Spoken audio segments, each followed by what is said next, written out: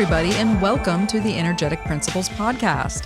I'm your host, Melissa LaFera, an astrologer, tarot consultant, all-around creative from sunny San Diego, California. And this is the 158th episode of the podcast, airing July 3rd, 2023.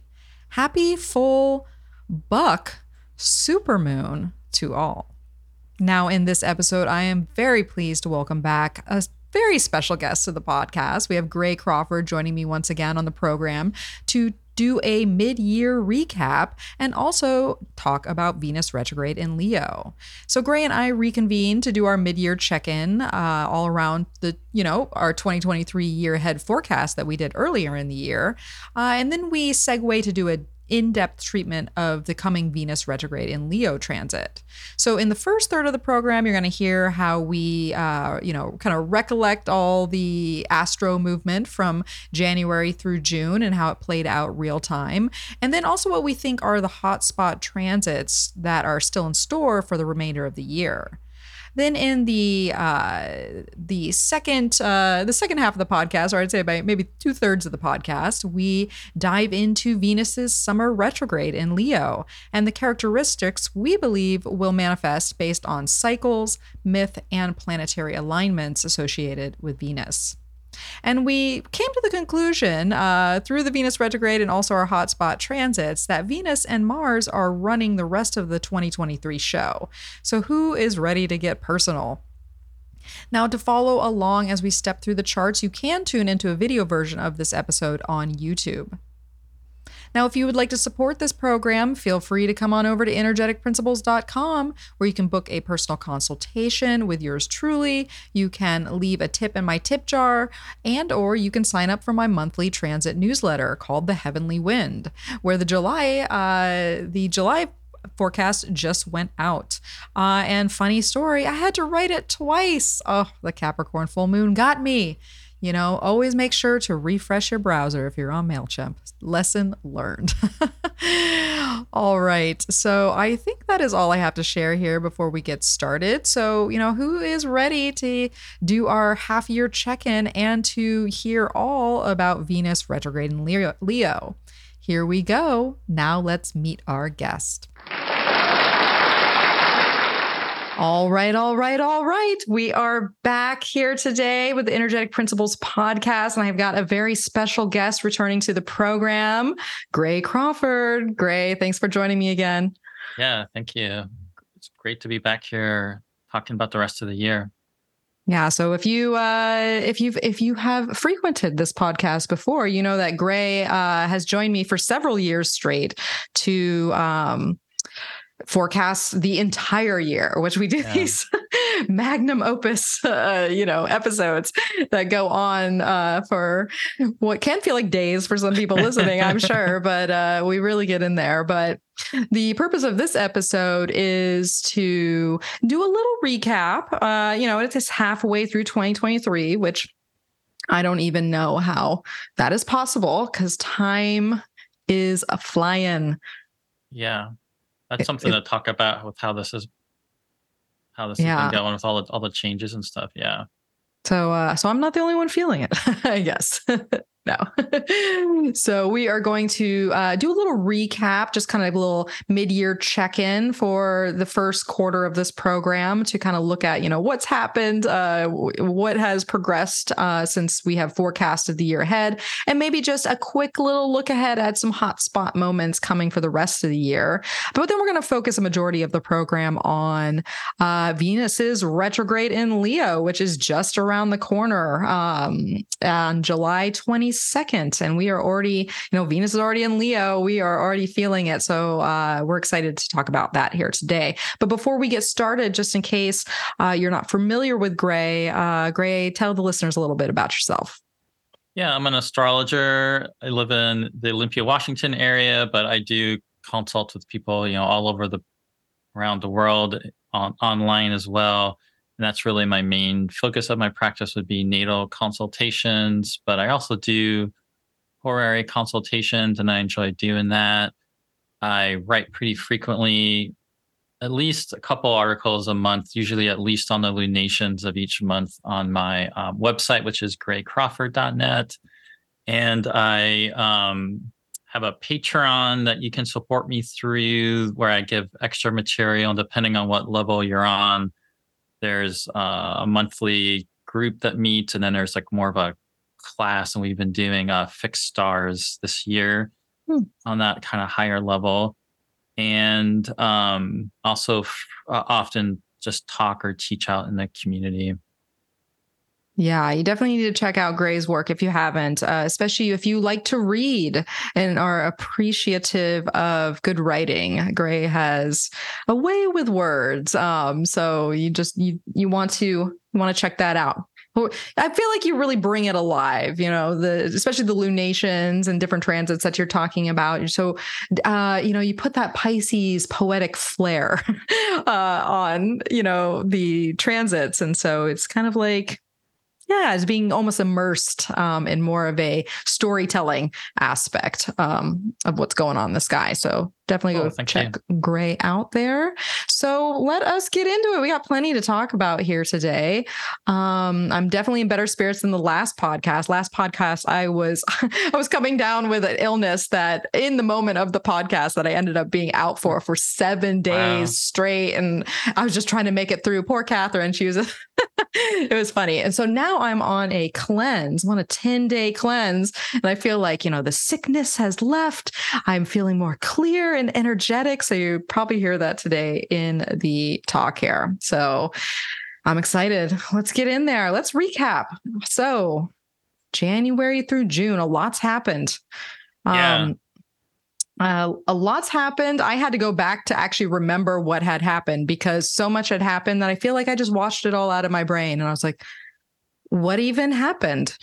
So Gray, with just looking back at those last 6 months, is there any like stand out in particular, that we could, just in your mind, that kind of stood out from this first half of the year, as far as just energy quality or certain news events, etc.?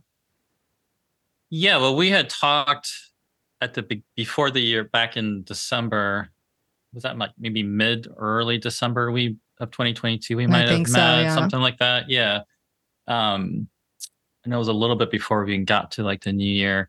And we had talked a lot about, I feel like the two things that we talked the most about that everybody else was also talking about, honestly, was Saturn going into Pisces and Pluto going into Aquarius. Mm-hmm.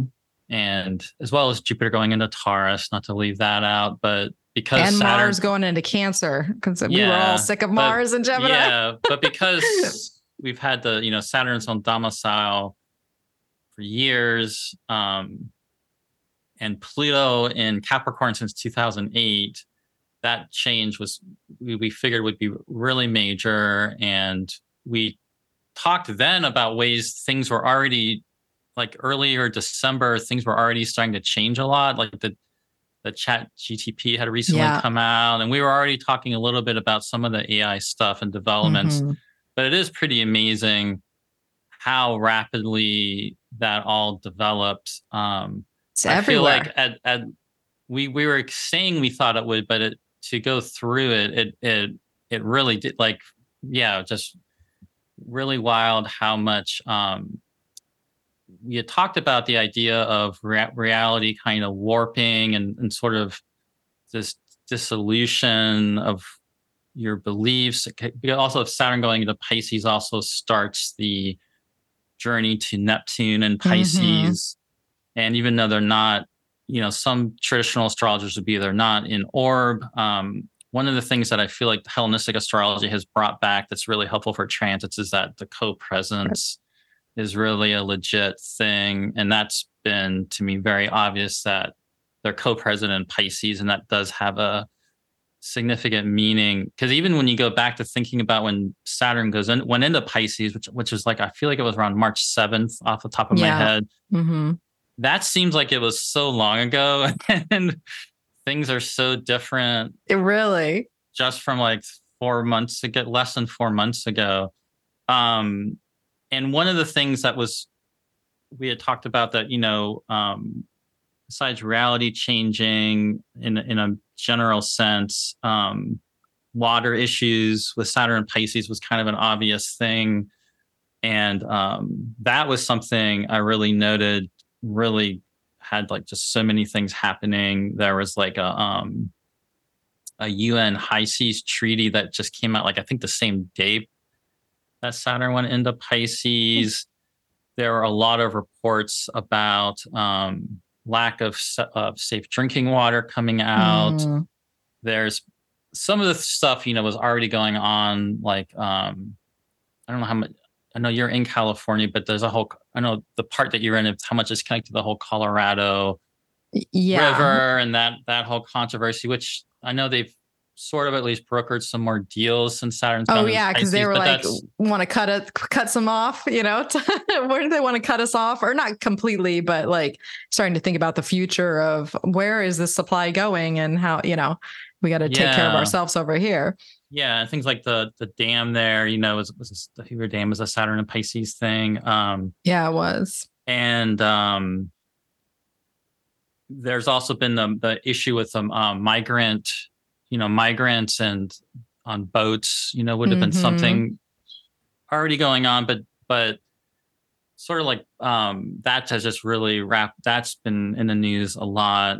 And very recently, I think just around the same time the whole Titanic thing was That going on, was there was also a big migrant yeah, ship, and that was ship the at the big same time.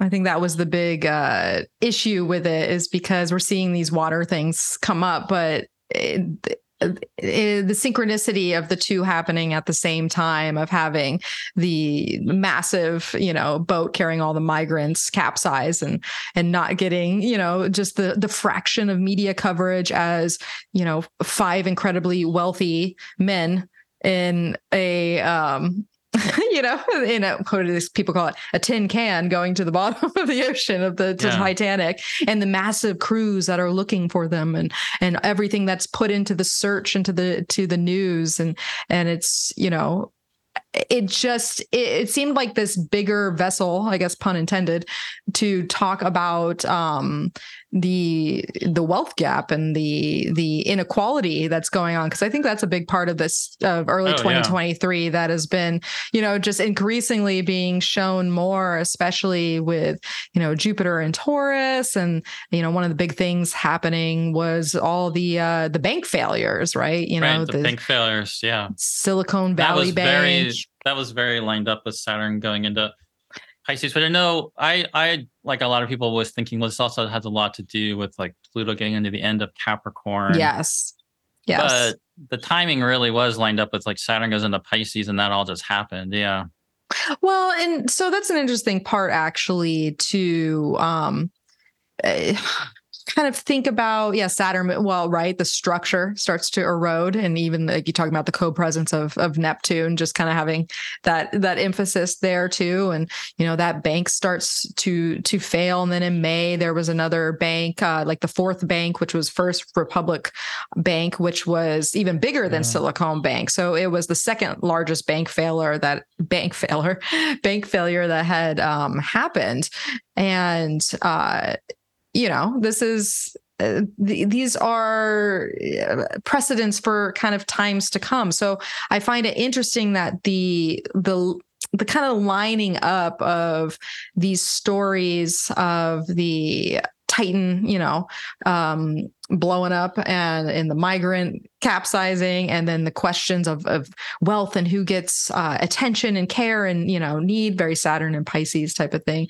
I think that also speaks to just sort of the cross dance that happened actually when Pluto moved back into Capricorn, with that Mercury trine that happened all at the same time. So it was like this crossover of I don't know. There's just it was an interesting entry to have Pluto move back into Capricorn, with Mercury kind of having it on blast, and and then just rolling through Gemini for the rest of the transit, which now it's in Cancer. It moved into Cancer, I think, yesterday as we were recording this.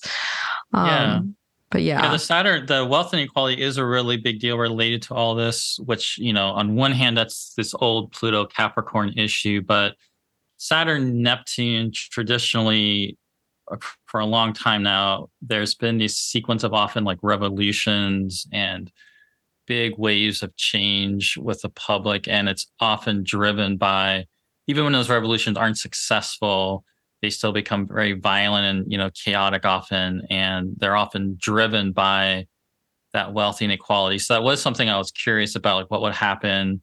And there was, interesting, right when it went in France, there were a lot of Yes. big protests that got Big very protests. violent. And I know that earlier in the month there was another little wave of them, which didn't seem to be as quite as big as previous. And it seems like Macron's just kind of going. That was involving raising the retirement age. Yeah. Partially, but there was some other issues going on too with that.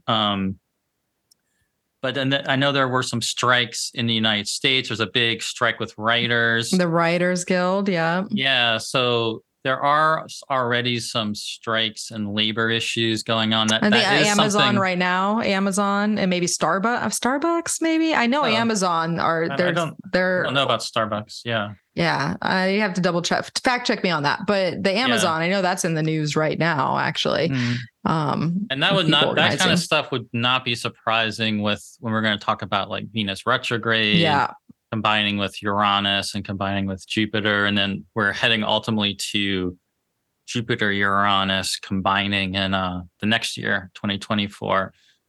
So, that could be something we could think about, just how this is there's already some labor stuff going on and wealth inequality things driving things, but this is something we could expect to continue to build, all the way through Jupiter, Uranus into Saturn, Neptune in 2025, 2026. Yeah. Yeah.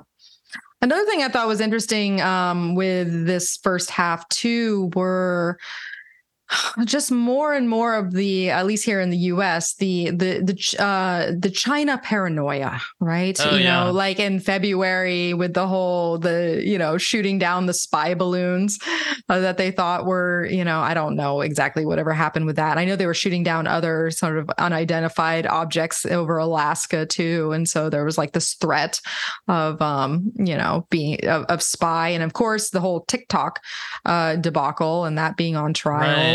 For supposedly potentially leaking information or being spied on as people or what have you. So that was an interesting aspect of this first half of the year too. Yeah, and then obviously Pluto going into Aquarius as we talked about, was an important sort of setting things in motion to this much larger transit that will ultimately go into I think 2043 or so, 20 years. And, the rest of this year, though, what we're going to be talking about, we'll be back in Capricorn. So we've kind of returned back to that. But that was interesting how that, we definitely saw that come in with a lot of those different issues surrounding these new directions things are going with technology and such, like we talked about. I guess the one other thing that we haven't mentioned yet, it would be the Ukraine war. Yes. And there is another classic Saturn Neptune thing always is, Russia and what's going to happen. And just as we're talking, there was a very brief seeming like, this Warner group, going into Russia and heading toward Moscow, and it seemed almost like, is this a coup or is this heading into some military? Yeah, definitely like a pretty big strike against Putin, which was quelled for now. But that's another question where we don't know retrograde. We don't know where that's all going. That war is still happening, and that's another when you were talking about the China piece, that's something where, the U.S. is obviously very implicated in that war and doing a lot involved. And there's lots of talks between Russia and China too. I know that pops up in the news from time to time. Yeah, because that's just to speak to that too. Because and it kind of goes with the general uncertainty, I think, of Pluto going to Aquarius, Saturn going to Pisces. I think they're starting to change. There are fears. Are we heading towards like a greater war, or is that not something that we see happening in terms of like an actual like another like world war? I haven't personally felt like the astrology really goes with world war, although I definitely think chaotic mass chaos is something that will be happening in this decade. And, it might be even something more like what we're seeing here, where maybe the US isn't directly involved in truce, but we're obviously doing a lot. And, there are stories coming up about how we were really the ones that blew up the pipeline. And, Mm. we're obviously implicated and involved in this, but so I don't know, but there's lots of, that whole international situation, and like China also, getting more nuclear weapons and all this stuff. It's all stuff that's going on, and we don't know really where any of it's going right now as we're talking. So Yeah, a and lot, I'm a lot really of I'm just really interested to see, especially with this Venus retrograde coming up, because back in February 24th was the 1 year anniversary since the Ukraine war had started. And so I'm like, oh, let me go look at that chart.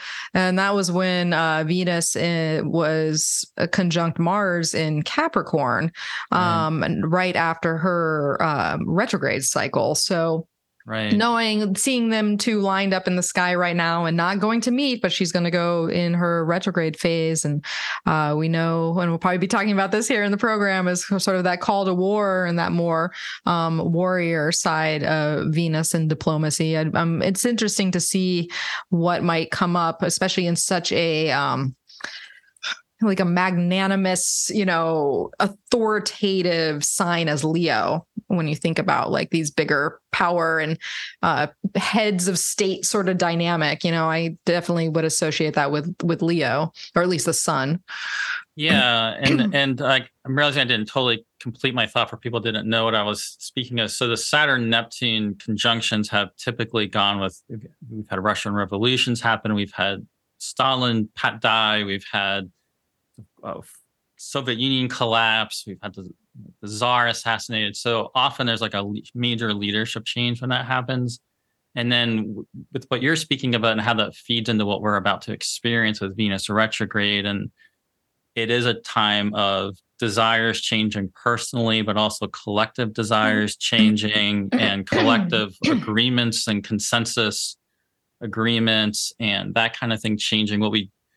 I don't know enough about what's going on with the war, but it's interesting that I can't pronounce his name, but the leader of sort of the mutiny, the Warner Group. I remember seeing before this happened, I saw some news reports where he was talking about, the morale's so bad in our country, and Russia's just sending all these, in his case, it was like all these ex-convicts that were formed into like a military unit.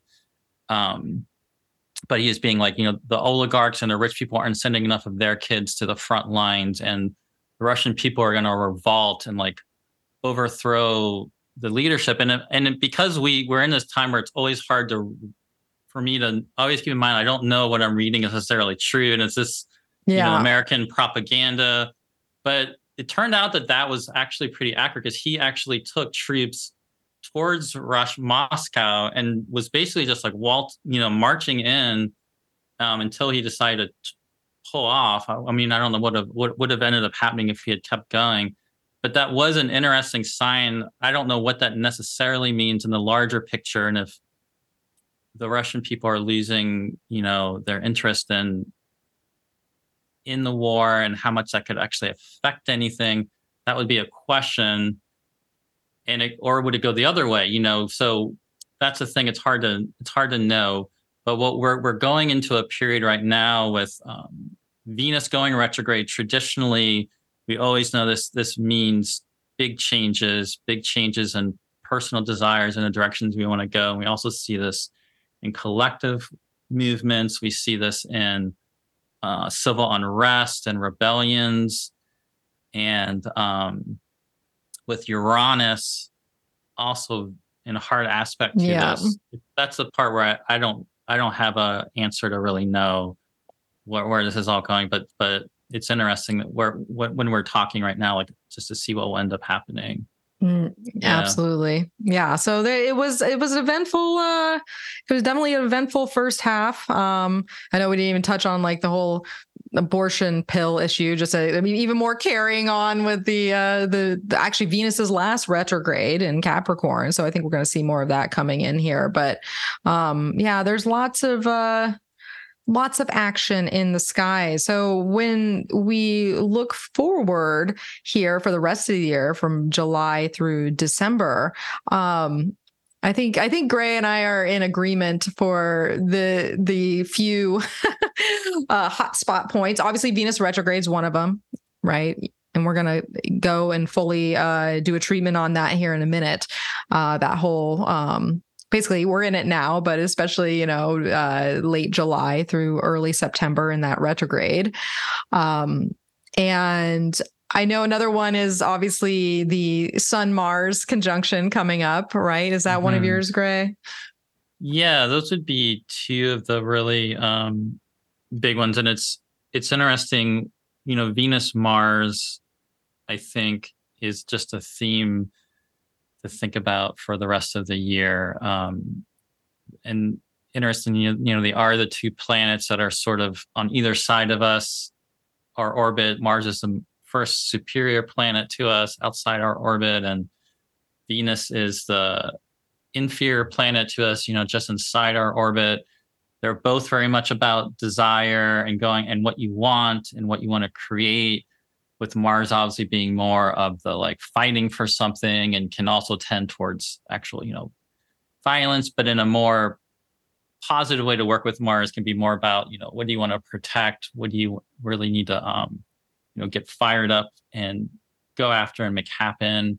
Whereas Venus is more, the values and the attractions and that sort of underlying how we come together, how we come together. Getting out, if you're out there getting yours, how do you come together with other people? How do you get, exactly. And I think that's an interesting part of this whole remaining of the year, and especially in October and November, because we have that Sun-Mars conjunction. If you're watching us on YouTube, you'll see the charts up here. We have a Sun-Mars conjunction at 25 degrees of Scorpio, which we know is one of Mars's home signs. So that is a strong Mars, as opposed to the last synodic cycle that was under Libra, which was a detriment Mars. So that's something to think about.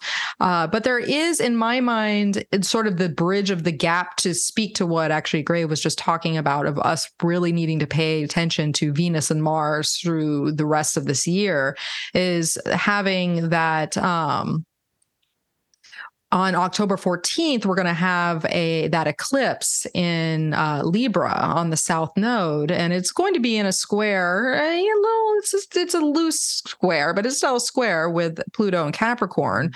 But we're going to have back-to-back Venus ruled eclipses, with the last Taurus lunar eclipse happening on October 28th. And the whole time, I find it very interesting, especially after that Venus retrograde period, that for both of those eclipses, Venus is going to be in her fallen sign of Virgo. So it's an interesting kind of setup for Venus and like just her story throughout the rest of this year. And then we have that super punchy, Sun Mars conjunction that comes a month later in mid-November. Yeah, could you actually put that chart back up for a second, because I could point some. So which one? The Mars Sun one? Mars, the Sun Mars one, November 17th. Coming back. There we go. Because one thing about this too is, which we'll talk about, is Venus and Mars have been ruling the lunar nodes since like the end of 2021, I think, right? Or beginning of 2022, beginning of 2020. I'm forgetting now the date. I know, me too. When they went. That sounds about right. That sounds. I think it was January 2022. January 2022. Okay, and so they're about around the time of the Cancer new moon coming up. They're going to switch, but they stay. Venus will go from ruling the North Node to ruling the South Node in Libra. Mars will go from ruling the South Node in Scorpio to ruling the North Node in Aries. And the other thing is, right now, Venus is getting so close. She's so close to Mars, but they don't actually come together. And so one way we can also think about this is all about the ending of their cycle that began in, I think it was early March of 2022. It was at 0 Aquarius. I feel like it was at the beginning of March. Yeah, around like first week of March. And that was at 0 Aquarius. They won't actually come together until February of 2024, around 7 or so degrees of Aquarius. But right now, it's like they're coming to the end of that cycle, but they don't actually connect. And then they're going to kind of separate. Um, and if we use a lunar phase model for the planets. This is something that's actually done by Jeff Green in evolutionary astrology, that although I don't really practice that anymore, I still like this perspective at looking at planetary cycles. So we have them in this balsamic relationship. And so you can think about this in terms of like a dark moon balsamic type of energy or meaning, but applied to the Venus and Mars cycle. So something about this whole cycle of desire we've been in that's sort of coming to an end. They're both going to go through an underworld experience. At this point, November 17th, Mars is in the heart of the underworld being reanimated. Yeah. And basically, it's in late August that they move farther away than 45 degrees. And then they end up being in a very close to coming into a sextile at one point in October. But right here, if you look at this, you can see that they've actually come back to be basically 45 degrees from one another. So interestingly, around this Sun-Mars conjunction, they're coming back into that like within 45 degrees sort of balsamic phase. So they'll kind of come in and out of this balsamic phase with one another. There's something very liminal about this that I think is a theme for the rest of the year, because of obviously Venus going retrograde. She's going to go through the underworld, be reanimated, come out. And then as she's getting bright again, and, as a morning star, then Mars goes through his own underworld. Yeah, he goes through his own and the Mars underworld experience is really drawn out. It's going to stretch all the way across like October, November into December. And so he won't be coming out till towards the end of December, the end of the year, where we'll be seeing him again. So yeah, very much like this idea of going into the underworld, going into the heart of things, connecting to your real true desires. I think burning off what's not authentic, where maybe you're led by the culture or whatever other kind of conditioning to have certain, ideals you've been kind of wrapped up in that aren't really truly what you're, all about, kind of thing. To play off what you're saying, Gray, which just kind of popped in my head to think about just Mars having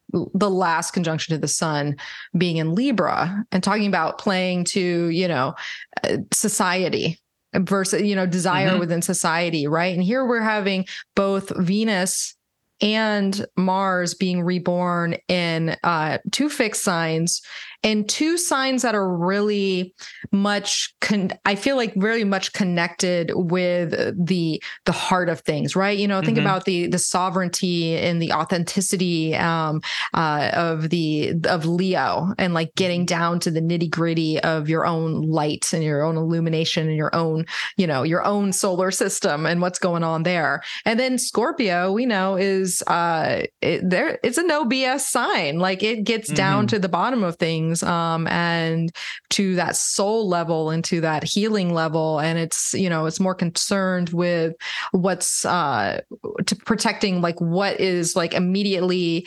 necessary in its emotional realm and what matters to it most, versus maybe more of these, the social realm or societal, what society deems is appropriate. So there's this feels like talking about this liminal space and kind of having this reorientation. It's very personalized. It's very personalized. Yeah, that's the thing I think that's really key about we can really focus in on this rest of the year, that it's much more personal, because we already had the big events of this year for the most part. We had this Saturn ingress, a Pluto ingress. The big major outer planetary aspect was the Jupiter-Saturn sextile that we just went through. I don't think there's really another major outer planet I one. don't think Probably the best so. we get is like Saturn being opposite Mars coming up, which is one of the hot spots I was going to talk about. Yeah, but Is that one of your hotspots? That's a good yeah, one. Saturn opposite Mars. Yeah, because it's basically the same time as Venus stationing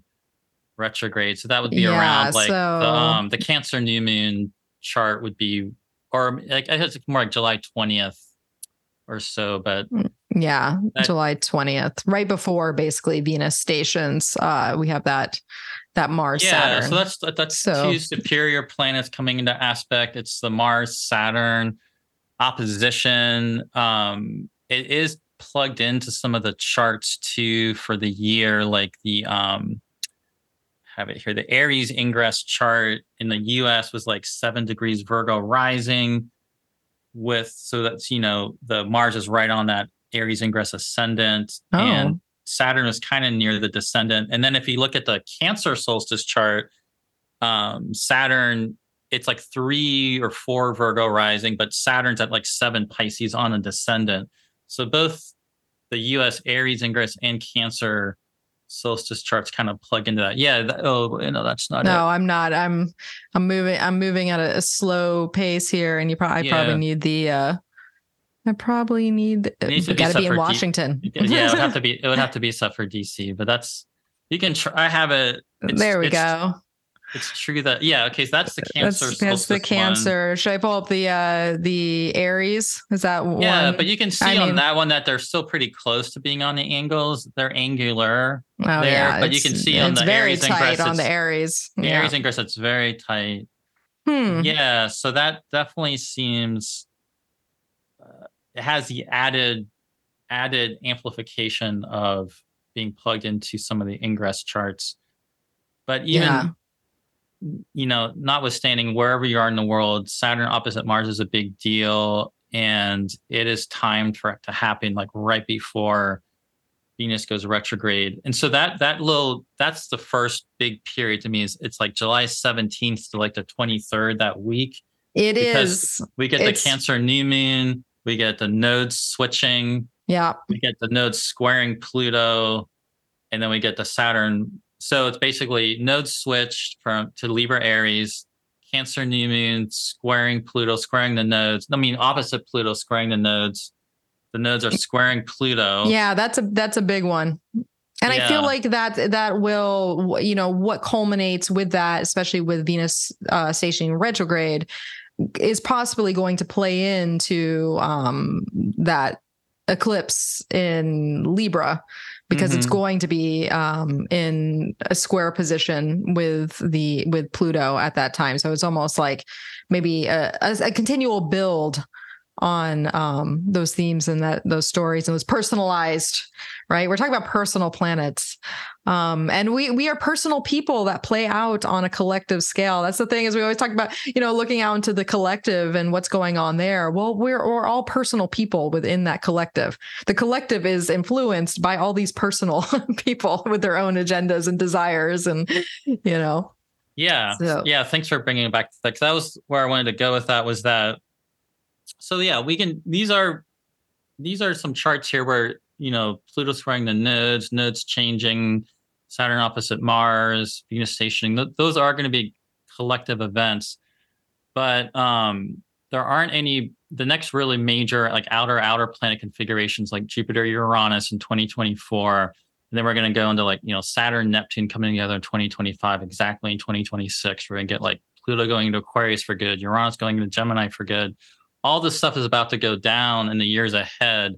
So I feel like the rest of this year, where we don't have as many of those really intense alignments as we're going to be having, starting next year, it is a time to be very connecting to, I think, your personal purpose. Yeah. And what are you really wanting to create? What's your true desire to really focus in on and serve the world with? What are you really being called to? Who are you being called to be? Because we're about to go through in the years ahead. We all astrologers know this is going to be a very historically remembered time period. We don't really know exactly how that's going to play out, except we know that it's going to be something pretty It's going to wild. be important. It's going to go down. Yeah. There's all sorts of potential ways that people would be saying it could happen. But yeah. So anyway, the rest of this So, year is a yeah. time to really get into that. And we're talking Venus and Mars. We're talking about your passions, your desires, and what's your true desire. I've been getting really pulled into reading the Red Book, the Liber Novus by Carl Jung, and that is so. And I think for good reason, because that's very focused in on, what are you here to do? What's your going into your own darkness, your own soul, the importance of not being, although being obviously part of the collective and in a relationship with the. Oh, Gray, I lost your sound. Can you hear me? Oh, what happened to my sound? He was writing that, and he was having those visions in the time of the First World War, for example, right? And so, yeah, that. Sorry, I just lost my train of thought a bit. No, it's okay. I lost your sound for a second. I didn't know, and I was like, Gray, can you hear me? And but then you just popped back in, and so it was all. Maybe it was good. Maybe it was good that train left the building. Yeah. What was the last thing you could hear me saying? Well, you were talking about Jung's Red Book, and now I forget because so much happened. I was like, oh no, don't tell me something's going on with the computer. Don't do it to me, not now. So well, maybe we'll revisit that with the Venus talk. Yeah, totally. Yeah, but the point is just being to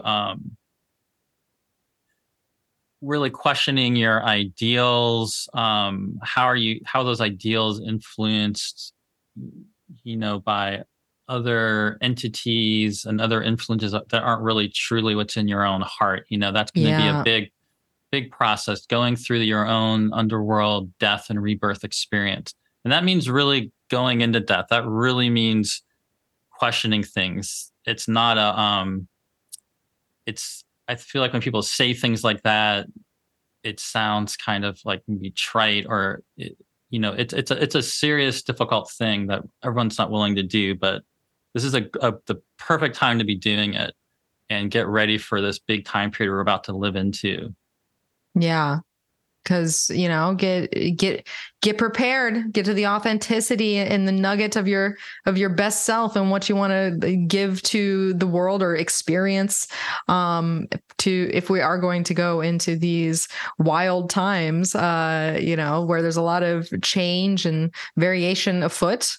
You got to be right with yourself, right? And you got to be surrounded by the people that mean the most to you or that are right for you and that align with that. And I find it interesting. Well, maybe I'm jumping the gun on this, but that's a great point for Venus retrograde. What you're saying. I feel like, so we're segueing into Venus retrograde now, basically, because I think we did our treatment for the 6 months. And I think I wanted to like a takeaway word or two, but it's almost like I feel like we kind of summed that up with just personal desires and like just, working on the self and the self relationship, and then how that bleeds out into relationships beyond the self, obviously. But when last night I was preparing for the podcast, I had this new witch deck. It's called Witch, woman in total control of herself. And I was like, it's a new deck that just came out. It's fun. And so I pulled a couple cards because I was just curious. I was like, witches, just how I addressed them. I'm like, witches, what do you see for the Venus retrograde on a collective level? What are we working through on a collective level? When I say collective, not as collective as all people, but collective, each one of us are kind of going to experience these types of energies. And so I got two cards. I got the Sisterhood of Reciprocity, and the keeper of silence.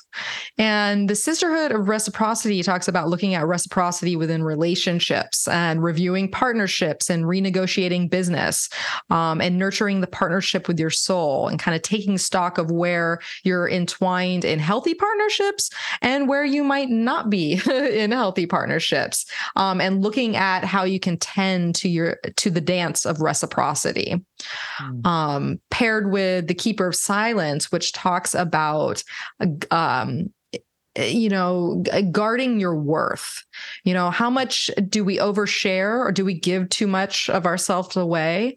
Are we losing precious life energy? It makes me think of the sun, precious life energy, with people that don't respect what it is that you're bringing or have to give. Do they deserve your intimacy in some way? And to have discretion, I like this one too, discretion with our seedlings, because there's, it's a very creative gestation. So if we have new projects or inspirations that are brewing within us, this is very Leo, you want a robust fire, right? You want to build the robust fire rather than having the spark fizzling out. So that was another thing that came up. So sort of like generating, being able to kind of go within yourself to generate your own sort of solar light in a way, because we're talking about Leo and having that, tending to your own creative fires, I guess. So you're kind of generating that yourself, but then you're also finding the people and relationships that can really be in reciprocity with and aligned with you. That's a excellent, I think. Overall summary for the Venus retrograde. I know. I pulled the cards and I was like, I'm gonna write this down and share this because I feel like it's very apropos. So we're gonna lead into our Leo segment here, sort of about thinking about those particular things. So just to give the straight up details, for those who don't quite know yet, we have Venus retrograding on July 22nd at 28 degrees and 36 minutes of Leo, right at the end there. And she is going to retrograde only through Leo, and she's going to station at 12 degrees and 12 minutes of Leo on September 3rd. Of this year. So we have that 40-day, that 40-day, 40-night journey. And so I guess one of the first things I wanted to talk about with this is sort of the energetics behind Venus retrograde. I know we've been touching on it a lot in the things that we've already been talking about inadvertently,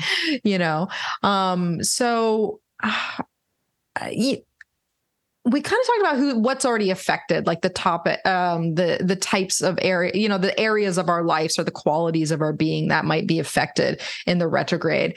But I was kind of curious, like who's affected, we're thinking about, especially here in Leo, like is anybody going to be a little more affected than someone else might be, sort of thing? You mean just with people's chart? I mean, so thinking about those fixed signs. Yeah. So there is a 5-pointed star that Venus forms where, every 8 years, and these always happen in the same place every 8 years, a couple days off, a couple degrees off, very slowly changing across time. So this is one that in Leo, it used to be Virgo to Leo. Now it's all in Leo. And that you could think about, 2015, 2007, 1999, 1991, our previous ones, for example, in the same general time period. Are you able to hear me okay? I wasn't sure if something I hear you. I hear you well. Okay. So one thing you can think about, you might have, like you're saying, something important, fixed placements in your chart could be one thing. Your ascendant in Leo, obviously, or 10th house or 7th house or 4th house in Leo. One thing I was commenting to you earlier, they've always been really significant for me. And Leo is my 3rd house, but my lot of fortune is in Leo. And so it is in a fortune house for me. That could be something else, or there might be some other important placement you have that might make it particularly important. But I mean, I touch, it's a transit that really, it's a very deeply personal transit, but we're all implicated in this. We all go through, we all go through our own like underworld transmutation, and collectively this sort of feeds into like these bigger collective movements and changes that coincide with it. Yeah. When Well, you're I was just going to say, I'm wondering just because, we talk about, especially with perfection years of like, what planet is on stage. And I'm really curious with this time around, because when we had our last Venus retrograde in Capricorn, I was in a Venus year. So and it was definitely, it was definitely popping off in my life. So I'm curious to see just sort of and of course this is angular for me, so it's obviously going to be important for my chart, but all those of you out there in a Venus year, it would be interesting to hear some feedback later of like if you felt like it was more prominent as far as like events happening in your life or things of great significance.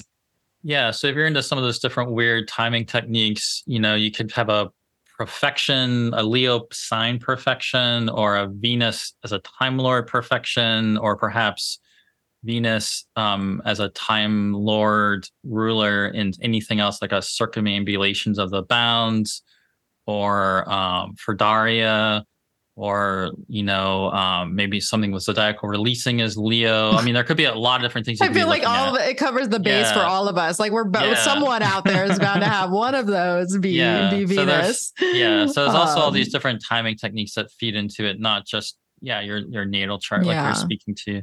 I guess with the energetics, I think one thing that's helpful to think about is what are we actually talking about, and sometimes people think about it very like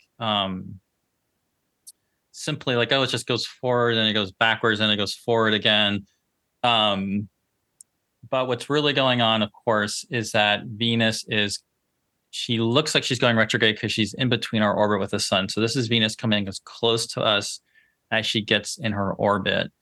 So that's part of the reason she gets so intense. She's also going from being an evening star, where we are seeing her at night following sunset. And the big first entrance into it is when she gets to her maximum elongation. Oh, great. You have that. Yeah. She gets to her maximum elongation as an evening star. That was around June 4th.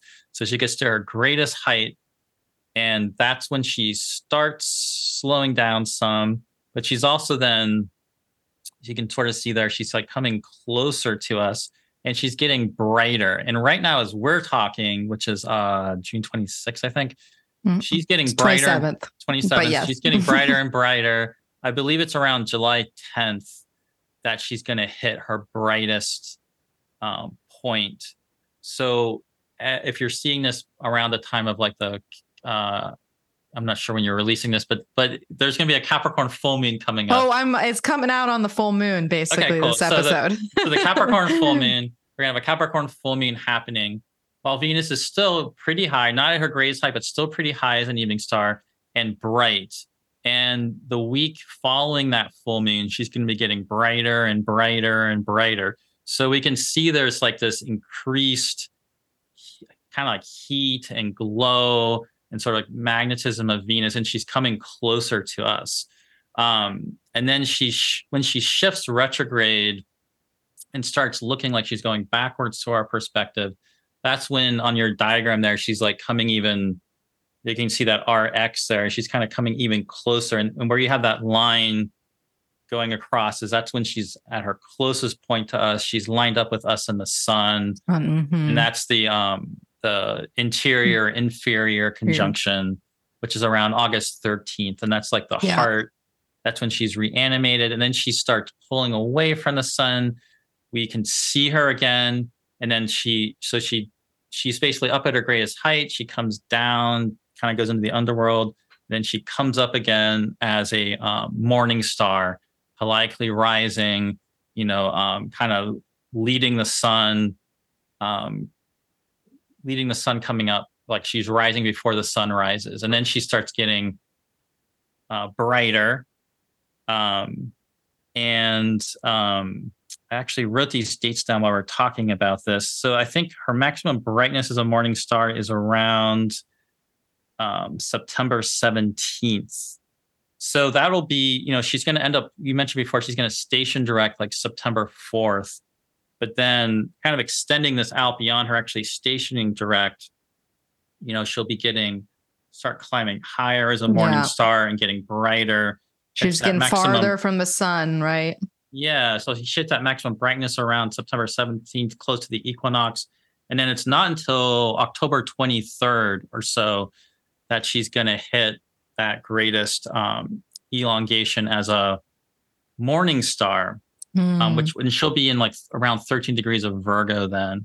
So you can in that way really. Oh, what day did you say? October 23rd, around that time. Oh, okay. And that it's should in that be eclipse. It's in the eclipse zone. Yeah, it's in that eclipse zone. Yeah. So the way you have those elongations, that you can that's one way to kind of extend it there with like her, bringing in a little bit more of the synodic phase. But the retrograde is kind of in the middle of those elongations. And does that make sense the way I explained that? Yeah, absolutely. That's well, I mean, it makes sense to me. It makes sense. Yeah. We're also looking at a diagram. So if you're watching on YouTube, you see this. If you're listening to the podcast, you'll have to just follow Gray's, the way he's like laying it out there for you. Yeah, but those are like the real key. Those are like the main key phases to pay attention to. So it's a real dynamic. It's a part of her cycle where there's a bunch of phases that kind of happen in a shorter, condensed period of time. Yeah. Yeah, so it's full of action, in its own right.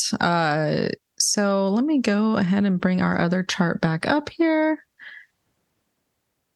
and yeah, so we go through these stages, and I think it's very interesting. When we get into sort of maybe some of the characteristics more storytelling wise, with the myths and such, especially with the kind of Venus as a twin star sort of myth where, she is this, like the Aztecs thought that when she, the Mesoamericans really followed Venus retrograde cycles, and they felt that when she did her station in the sky, she basically would switch she would turn into her male counterpart. And the whole purpose for this, to experience this inversion of her, goddess self, was to basically embark on the journey to wholeness. Right. And we talk about that with Venus a lot. It was like the sense of wholeness. And it's just not union with yourself and others, but union with yourself and the anima and the animus within us. So there's sort of this personification of Venus as more of a masculine warrior type of energy, especially as she goes into the end of her cycle, basically to be rebirthed into the sun. And then I found it interesting as part, because the whole myth behind that with the Aztecs was, I think she turned into a male, and then the whole thing was she was supposed to go woo this goddess figure of theirs, and whose name I am gonna butcher, so I'm not even gonna share there.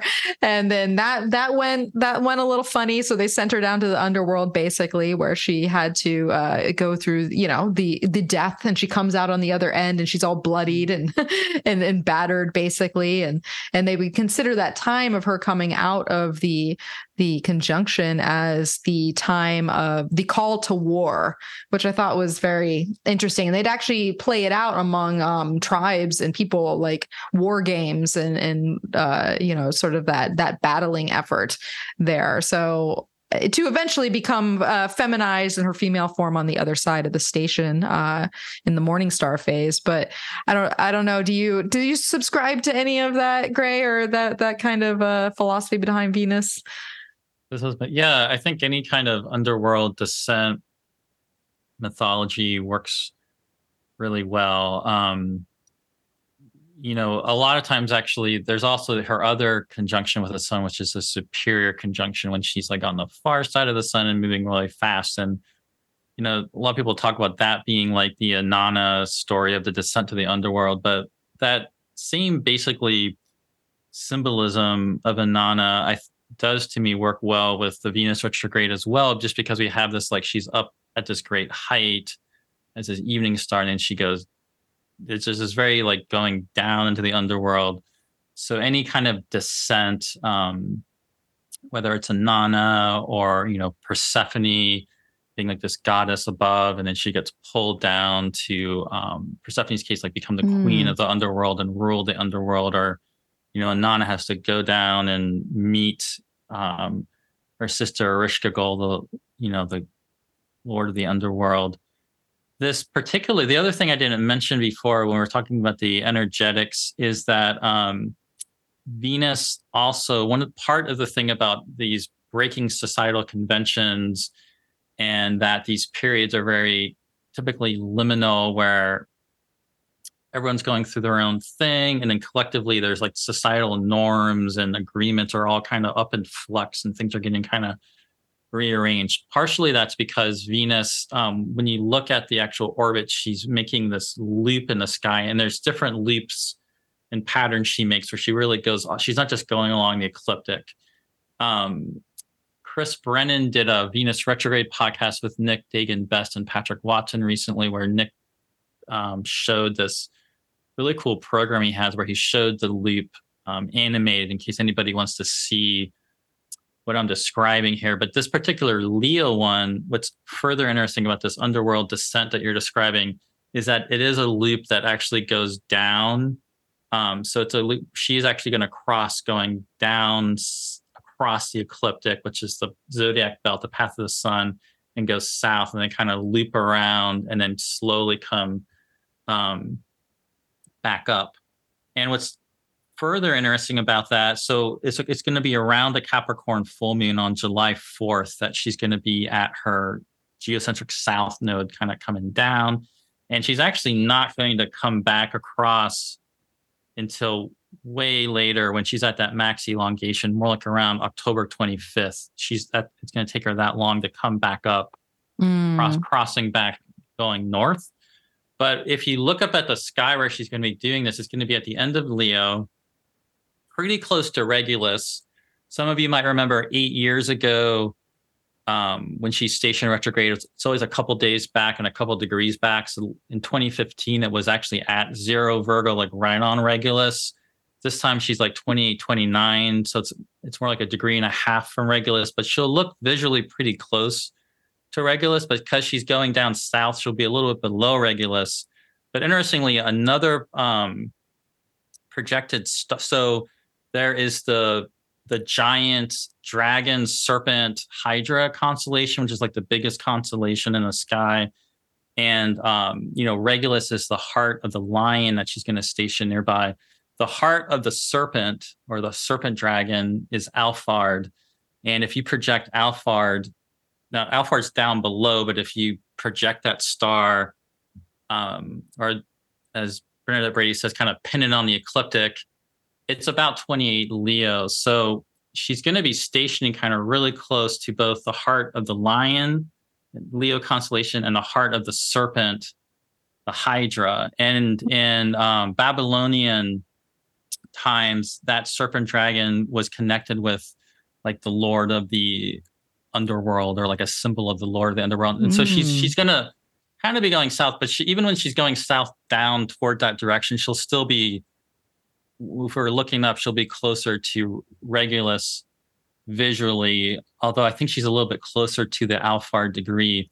But that also makes me think mythology of Heracles, because of the putting on the lion suit, and what you get from the Nemean lion. And the Hydra is this, in Greek mythology, is this great serpent monster with all these heads that if you cut one head off, another one grows. Just grows, or a couple grow, or they just keep multiplying. Yeah. Yeah. And Hera like raised it to like slay Heracles, and they have this epic battle, which when Hercules wins that, he ends up dipping his arrows into the poison of the Hydra to get these like really powerful arrows. But when he later kills the centaur Nessus with it, Nessus creates this shirt of that's basically poisoned and tricks Hercules' wife into giving it to Hercules. It's actually it causes the ultimate downfall of Hercules in the end, and he has to like throw himself on this funeral pyre. So this, even though he slays the Hydra, that poison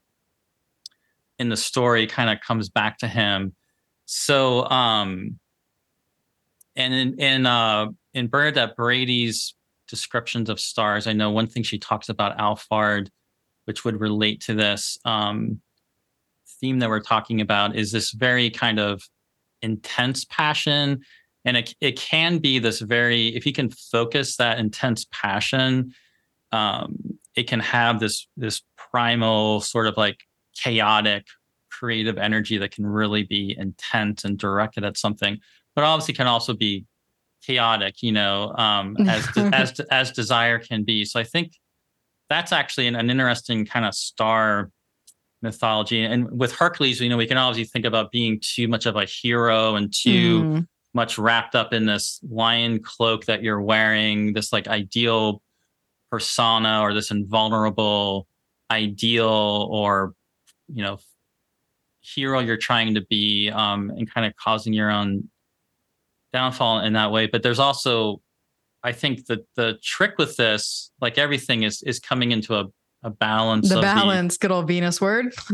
Yeah, a balance of these qualities, because Regulus on the line, that Regulus can be, we all know examples of celebrities with Regulus gone bad, of famous people that take too much power and can be kind of tyrannical. But Regulus at its best is this beautiful power of the heart, and heart-centered leadership and like command and like making things happen. So if there's a way of trying to me with this underworld journey we go through, we kind of, being willing to also go into our underworld and, encounter that serpent energy, right? And kind of bring them together, if that makes sense. It absolutely makes sense. And Gray, as you're talking about this and bringing in this star mythology with it, it's like, look at the station, right? The sun at 29 degrees of Cancer, like it basically Venus stations and the sun moves into Leo like less than an hour later or something like that. But it's in that opposition to Pluto, while it's basically a grand cardinal cross with the nodes. So talk about the entrance of Venus retrograding at this very underworld moment in the skies. And I think with this one, we have to be aware that this could be a particularly tough entrance. They're always a little bit different, but we got the Mars, I was mentioning earlier, the Mars Saturn is happening at the same time. That's typically even if you're personally not having a hard time, there's often some really difficult collective events that come up with Mars Saturn hitting each other like that, so there certainly could be some sort of test or issue you're having to face. But it's not just Venus stationing here. I think it's the next day on the 23rd, Chiron stations retrograde. So Venus and Chiron are stationing simultaneously, which keys us into one of the key things with this transit. Chiron, of course, being the key glyph, but in addition to Venus having 3 square aspects with Jupiter and Taurus, which is important, Venus having 3 square aspects with Uranus and Taurus, which is important, Venus also will have 3 trine aspects with Chiron and Aries. The first one will be June 29th. And then, so June 29th, she gets the first trine to Chiron and Aries. July 2nd, then she gets the first square to Uranus. And then when we get to that heart of the retrograde, right before it, on August 9th, she squares Uranus again. Then right after it, on August 14th, she trines Chiron again. Then she connects with him again, like kind of towards the end of September. But anyway, so there's something really interesting there with whatever. This is a part where I think it can really vary person to person and what's been your experience of Chiron. Chiron processes often have some sort of wound or difficult issue you're facing, but Chiron's also very much this mentor archetype and figure that often can really facilitate us taking things to another level of sort of maturity or understanding. Um, but it's again in this much more kind of primal way. He's more like the mentor teacher of someone like Heracles, right? So whatever is going on with the Chiron and Aries transit for you, that is actually flowing in this very harmonious trine into the Venus retrograde. So it's a part where I think going really into the heart and the true sense of desire, and that might involve having to kind of burn off what are these like wounds or difficult things. How are you part of the Chiron and Aries? To me, we're talking about Mars, we're talking about the exaltation of the sun. Aries potentially just has this really primal radiance, and I feel like there's something there. But how do you just connect to that radiant heart? What's in the way of that? What do you have to? You might have to really do some healing. It will really depend person to person, but it's Well, pretty fascinating. Both stationed at the same time. Yeah. yeah, absolutely. I think it is too. And them having that kind of talking point throughout with Venus's retrograde, and that talking point actually being pretty much in proximity to her rebirth position with the sun too, right? Because she's gonna Yeah. conjunct the sun at 20 trining it. degrees Mm-hmm. of Leo. And she actually she shadows over that conjunction on, I think, June 30th. So right after she trines Chiron. So there could be that trine, even though we can definitely feel the square energy of the Jupiter component and the Uranus component in maybe a more visceral sense. It makes me think of, like, I still think the Chiron piece is important because, these are very individualistic signs in a way, right? We're talking about Leo and wanting to be your robust, courageous, creative spirit. And Aries is like, I'm going to do me, and I'm just going to jump in and leap and take a bite out of life, right? And the Chiron component, I'm noticing, or at least from my own angle, it seems to come back to the idea of, right action.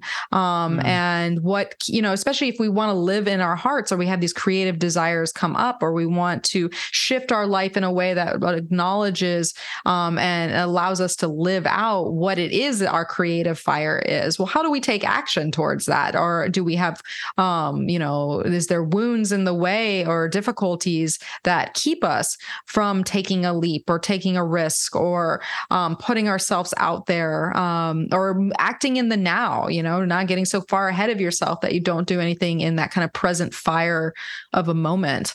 Is there anger, that is associated with some of these things that needs to be healed? Like some, because a lot of times anger is not forthright out there. Anger, as we know, can get buried, and then it turns into, maybe resentment or depression in some way. And so is there something that's like irritating at the core of who you are that might get in the way of this desire, this ability to go on the path of wholeness, right? Because that was kind of the initial start of Venus retrograding, is to kind of get to that point of like looking at that within ourselves and what matches that and what doesn't, and how we can shift or be more energetically active or more warrior-like, right, to attend to those needs.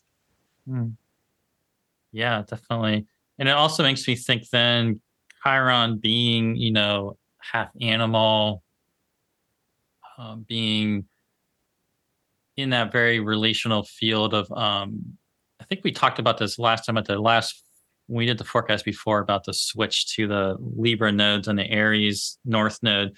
Because one of the things with this too is, Chiron is going to be tending to that North node. We're going to end up having these big eclipses. There will be a big one next year where Chiron's like in that eclipse in Aries, really right tending there. to that. Yeah, really tending to that. And so like you're saying, there is this like Aries quality that wants to come out. But then I just think of Chiron as an archetype though, that really also has that like Libra ability to simultaneously do the Aries, but hold the relational field of all the other beings and entities, and just because I feel like there's an interesting dance there that we're going to have to be tending to with the Libra Aries. And you don't want to Yeah. get stuck in where you're just not. That's I think the danger of the Pluto square to that nodal opposition is where for one reason, you don't want to be too Aries and just doing whatever you want and, blasting all the relationships, but you also don't want to be so caught up when everybody else thinks and everybody else wants you to do that you don't actually just do the Aries thing. So there needs to be doing the Aries thing while holding that Libra awareness of the relational fields. And I feel like Chiron's just like a great sort of the perfect archetypal figure to be there helping with that. It also makes me think of when you're talking, Gray, sort of the idea of sometimes connecting with Leo, we can get caught up in this need for validation. Oh yeah, that's right? gonna be a huge one with this. Yeah, that's a great point. So when you were speaking, I was like, oh, that's interesting in relation to, looking to other people to, validate your desire or validate your own aesthetic or, what you got going on or your creative efforts, versus this sort of Aries, which is like, I don't really care what anybody else thinks. I just am me. I'm doing me. I'm going to do this and go for it, or just giving that self-validation, which is obviously the goal here. Because I feel like Leo and Aries both, when we're thinking about Venus in either one of those signs, really speaks to the idea of self-love in a way that kind of fills the, Yes, like I have Venus and Aries, and that's the thing you have to learn with that. I think placement is the self-love. That's a huge point that you just made that I don't know if we need to keep emphasizing it, but I feel like that's really you just hit on one of the major things. I feel like how because of that Leo need for validation. That's what I was trying to speak to when I was speaking about how much you get caught up in these ideals or what other people, you think you're supposed to be doing this thing. You're looking outside yourself. You're looking at some external ideal or what's going to get you this validation. And it's actually that how do you go into yourself, not in a way that's totally selfish, where in a negative way to other people, but in the self and what's your real heart. I mean, someone that actually had Chiron and Aries is Carl Jung, and certainly some of his actions you could say were very selfish, but the real lesson of that Liber Novus and his work, ultimately is that descent into who are you? Even when you read his book, he's saying don't imitate me. I'm documenting my own underworld journey here, but you have your own journey that you need to go through. Don't copy me. As you're getting, what I'm saying? You have your own journey to do. You need to find out what's in yourself. And that speaks to the authenticity and the integrity and the sovereignty of, of Leo in this sign. And that makes a lot of sense. You can't look to other people for that. You have to find it within yourself and have the courage, right? Think about Leo and Lion energy and because you have to be courageous to be able to express your true self, like that, that some people just naturally have it within them. Other people really struggle with that. Right. And so looking at your own path with that kind of energy and how comfortable that is for you or how it isn't, that might be part of the triggering. Because what was I gonna say here? Because if we think about, we talk about balance, Venus all about balance and the wholeness. And this idea too, Venus can also get kind of separated into her two sides, right? The Urania Venus and the Pandemos Venus of more of that Taurus, sensual, earthy type of Venus versus the more Libra and Urania, which is more closer to the sacred, right? And the higher version of ourselves, which when you you were talking about the phases, Gray, I do have to say immediately in my mind, I was like, I wonder if the Inferi conjunction, because it's closer to Earth, is more that Pandemos kind of rebirth. And then the Superior might be more that Uranian rebirth. Yes, I'm pretty sure. I think Ariel Gutman says that explicitly in her Venus Star Point book. But I definitely think about, that's how I distinguish them myself. Although with Hermes too and Mercury, kind of more a earthly or chthonic or underworld one versus a more kind of celestial one, because they're otherwise they're far on the other side of the sun. Yeah.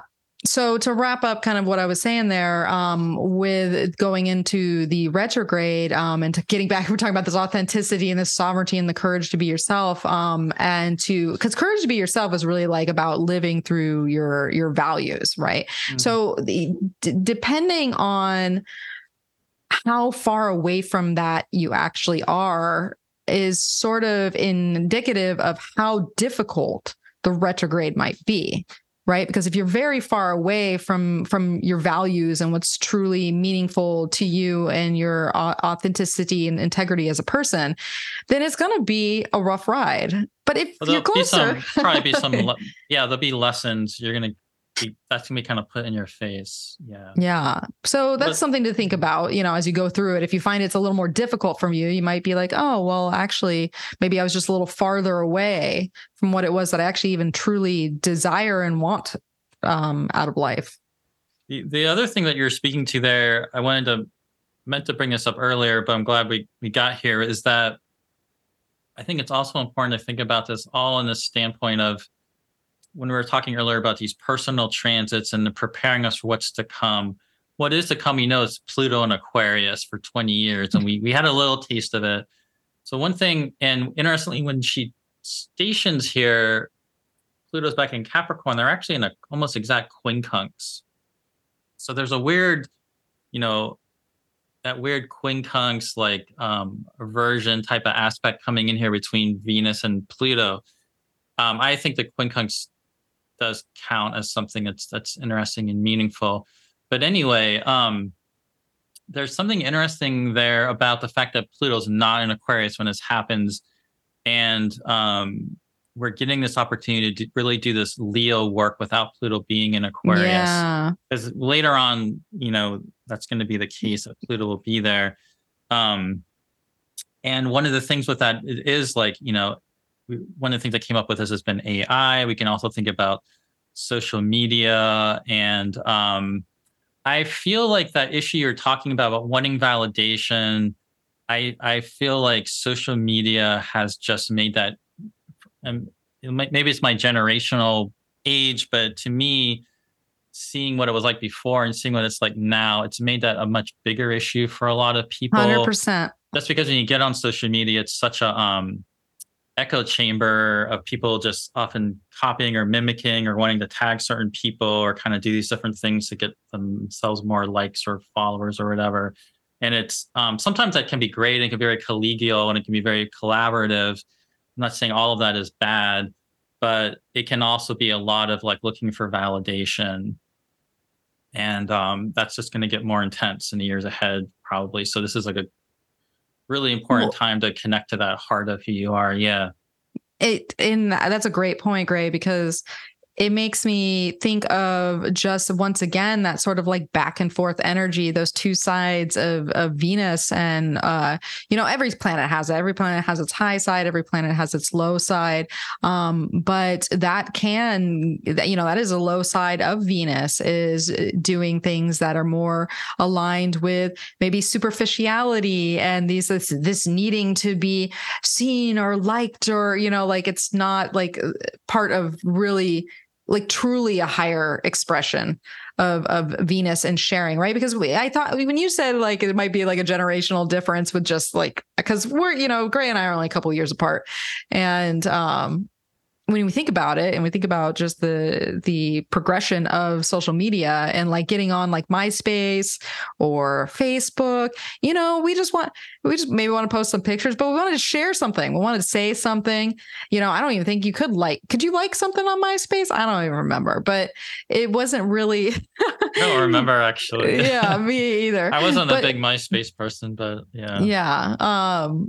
And even that too, and even like if you want to go way back with that, with like the AOL days, and that's where I started with computers, is being in AOL, and I was in all types of chat rooms and just chatting it up, and that's an aspect of Venus, right? You're socializing, you're connecting through this, very Mars and Gemini, actually, when I think about it, just connecting with people, but there was no like trying to be liked or trying to be seen or trying to be, it was really more about the communication and the coming together with people in this format. But now it's all about certain sorts of presentation and how many people can like you said, can validate that through likes or shares or imitation, right? I mean, that's a form of validation too. When not our imposter accounts that we're all sick of, but the people that then seek out the trends that then just become imitated, and then we see these feeds of all the same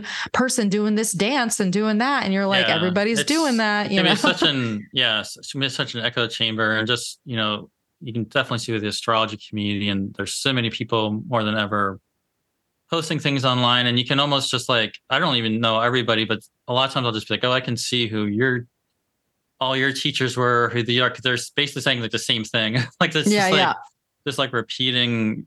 Yeah. And so this is a time to really like get more into like, what are your own, what are you saying? What are you saying? Yeah. What are you doing? Mm-hmm. Yeah. No, I love that.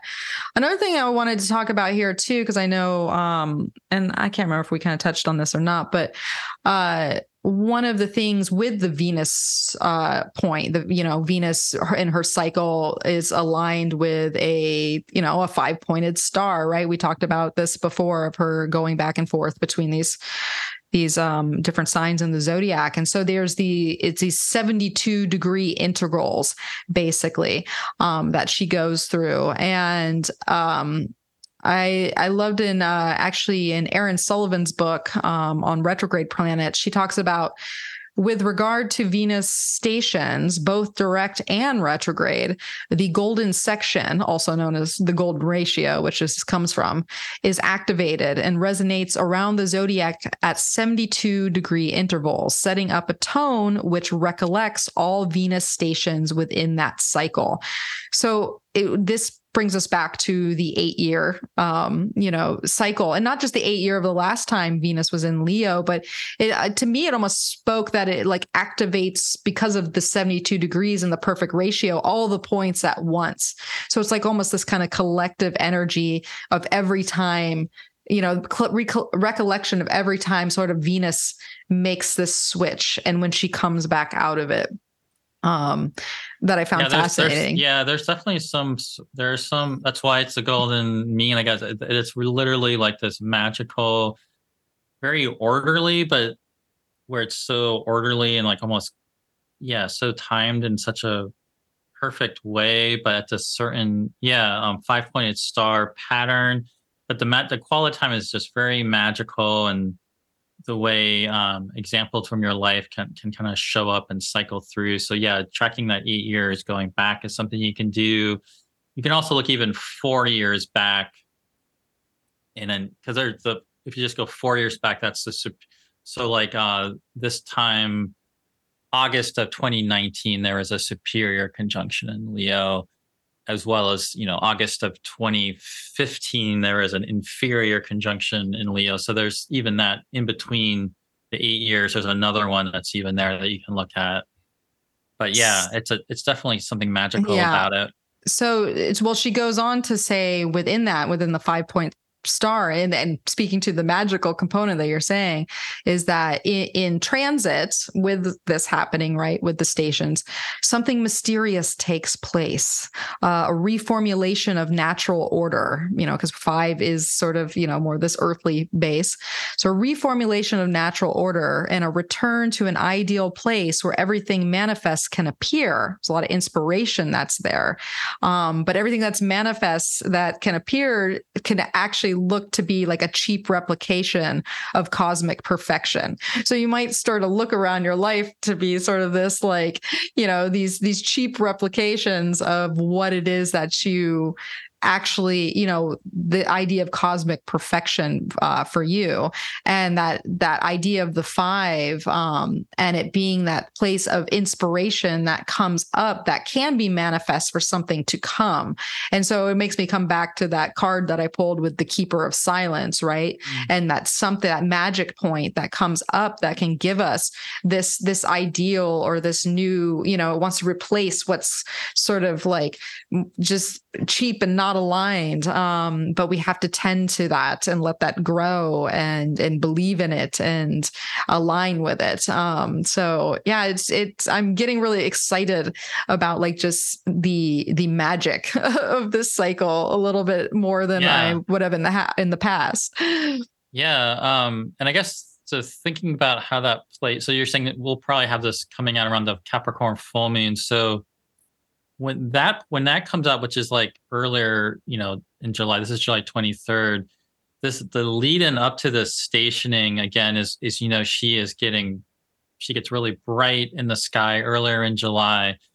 And that during that Capricorn full moon, she's still traveling with Mars in Leo. I think it's around July 10th that Mars finally gets out of Leo and goes into Virgo. Yeah. But that week or so after the full moon in Capricorn, it is a time to really be paying attention, because there's probably just listening for what are these new directions. There's something, really heating up there with a desire, and it's already starting to happen. But then when we get towards the end there, when she's actually stationing in that week around that July 23rd station, she's not really moving. There's just some sort of incredible, all this buildup that's going on now just gets so intensified. And we can also think about how she's near the heart of the lion, the heart of the serpent, like the burning heart. And then as she starts moving towards the sun, I feel like different things can happen that can continue to deepen into the intensification of that.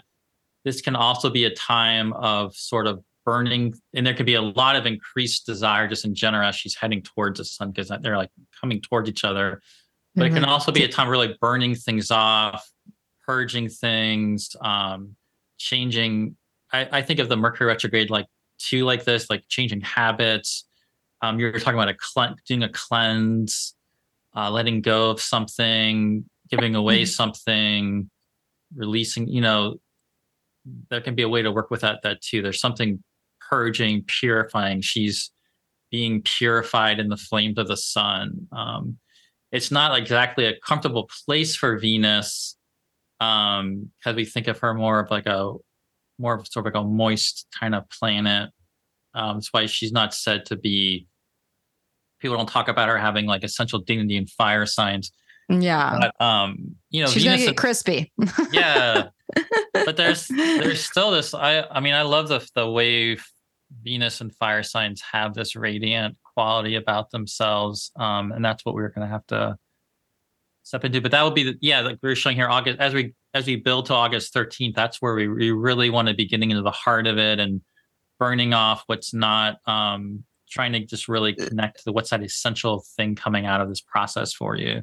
Yeah. So it goes without saying that, or maybe it goes with saying that, leading into that process, on August 9th, around August 9th, that's when Venus squares Uranus for the second time. So there's something about the lead up into the rebirth with the sun and the conjunction, just days before, that we're sort of in this hot spot of Venus Uranus, which we've already experienced in the skies.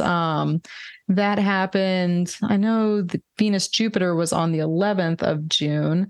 I'm forgetting when. I have it written down. You got it written down? It's the first one is July 2nd. So it'll basically be like right at that Capricorn full moon.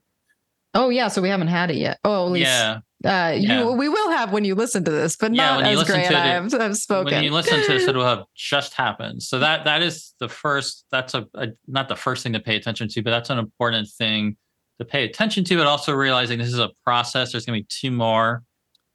But Uranus is in Taurus, the sign of Venus, and I personally have noticed, maybe because I'm a Venus and Aries opposite at the end of Aries, opposite Uranus at the beginning of Scorpio. So I'm a Venus Uranus person. But I've generally had I've been liking the Venus squaring, hitting Uranus, just because I feel like Uranus in Venus is signed for me. There, even when Yeah. something might be difficult, there tends to be something creative or something comes out of it. It's gonna. I think it helps the situation that there's a bit of reception.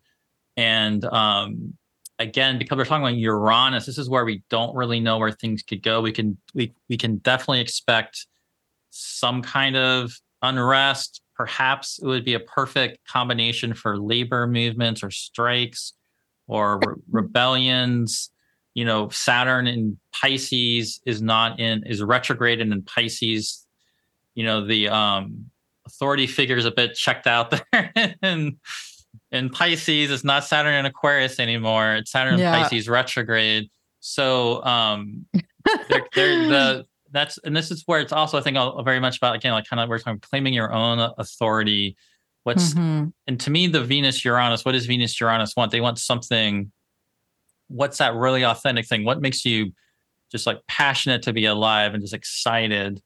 And that's the best way, to my mind, to work with this. So the more you can follow that kind of direction, some things will be out of your control a bit, because this is something where there could be some definitely volatile, chaotic stuff happening to deal with. But Yeah.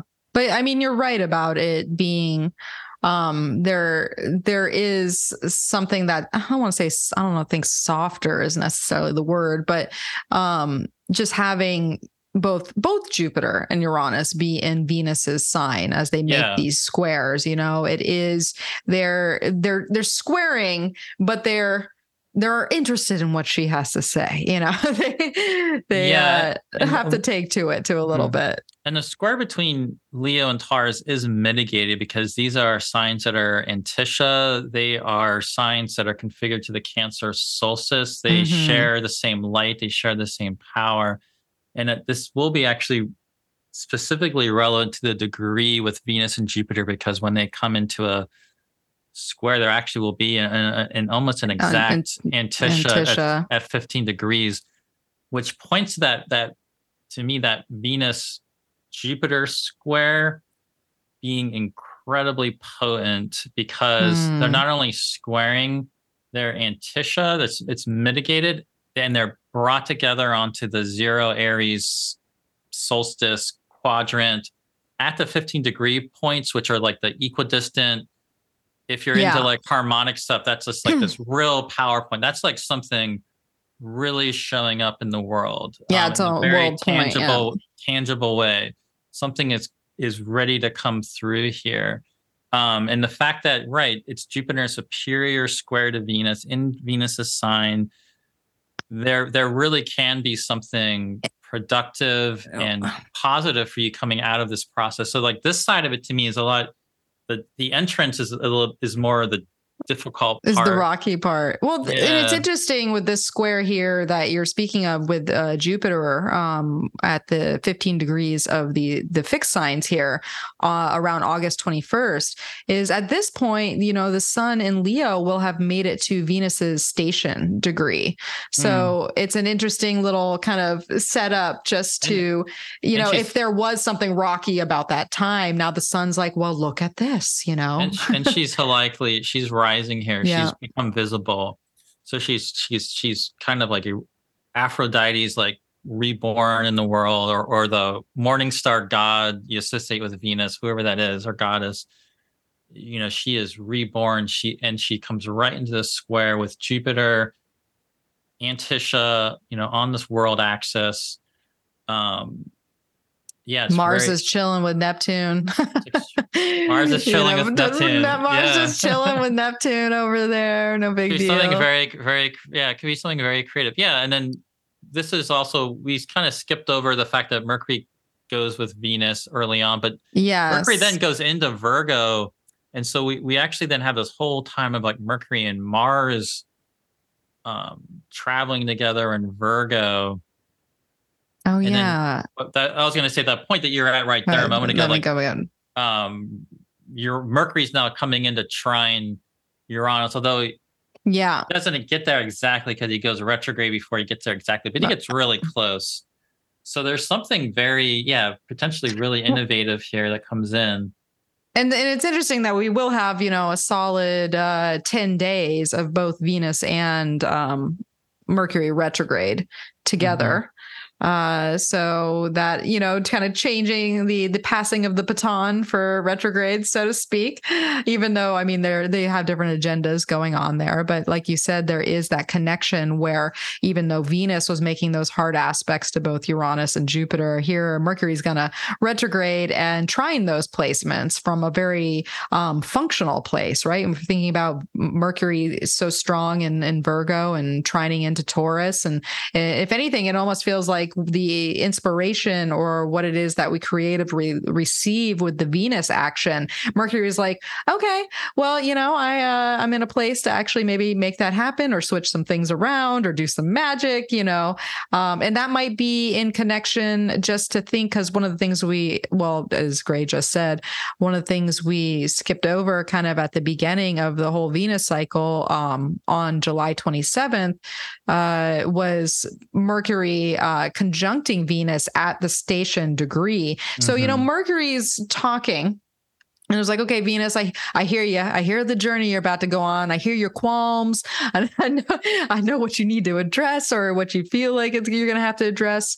So it carries on and can kind of take that with it.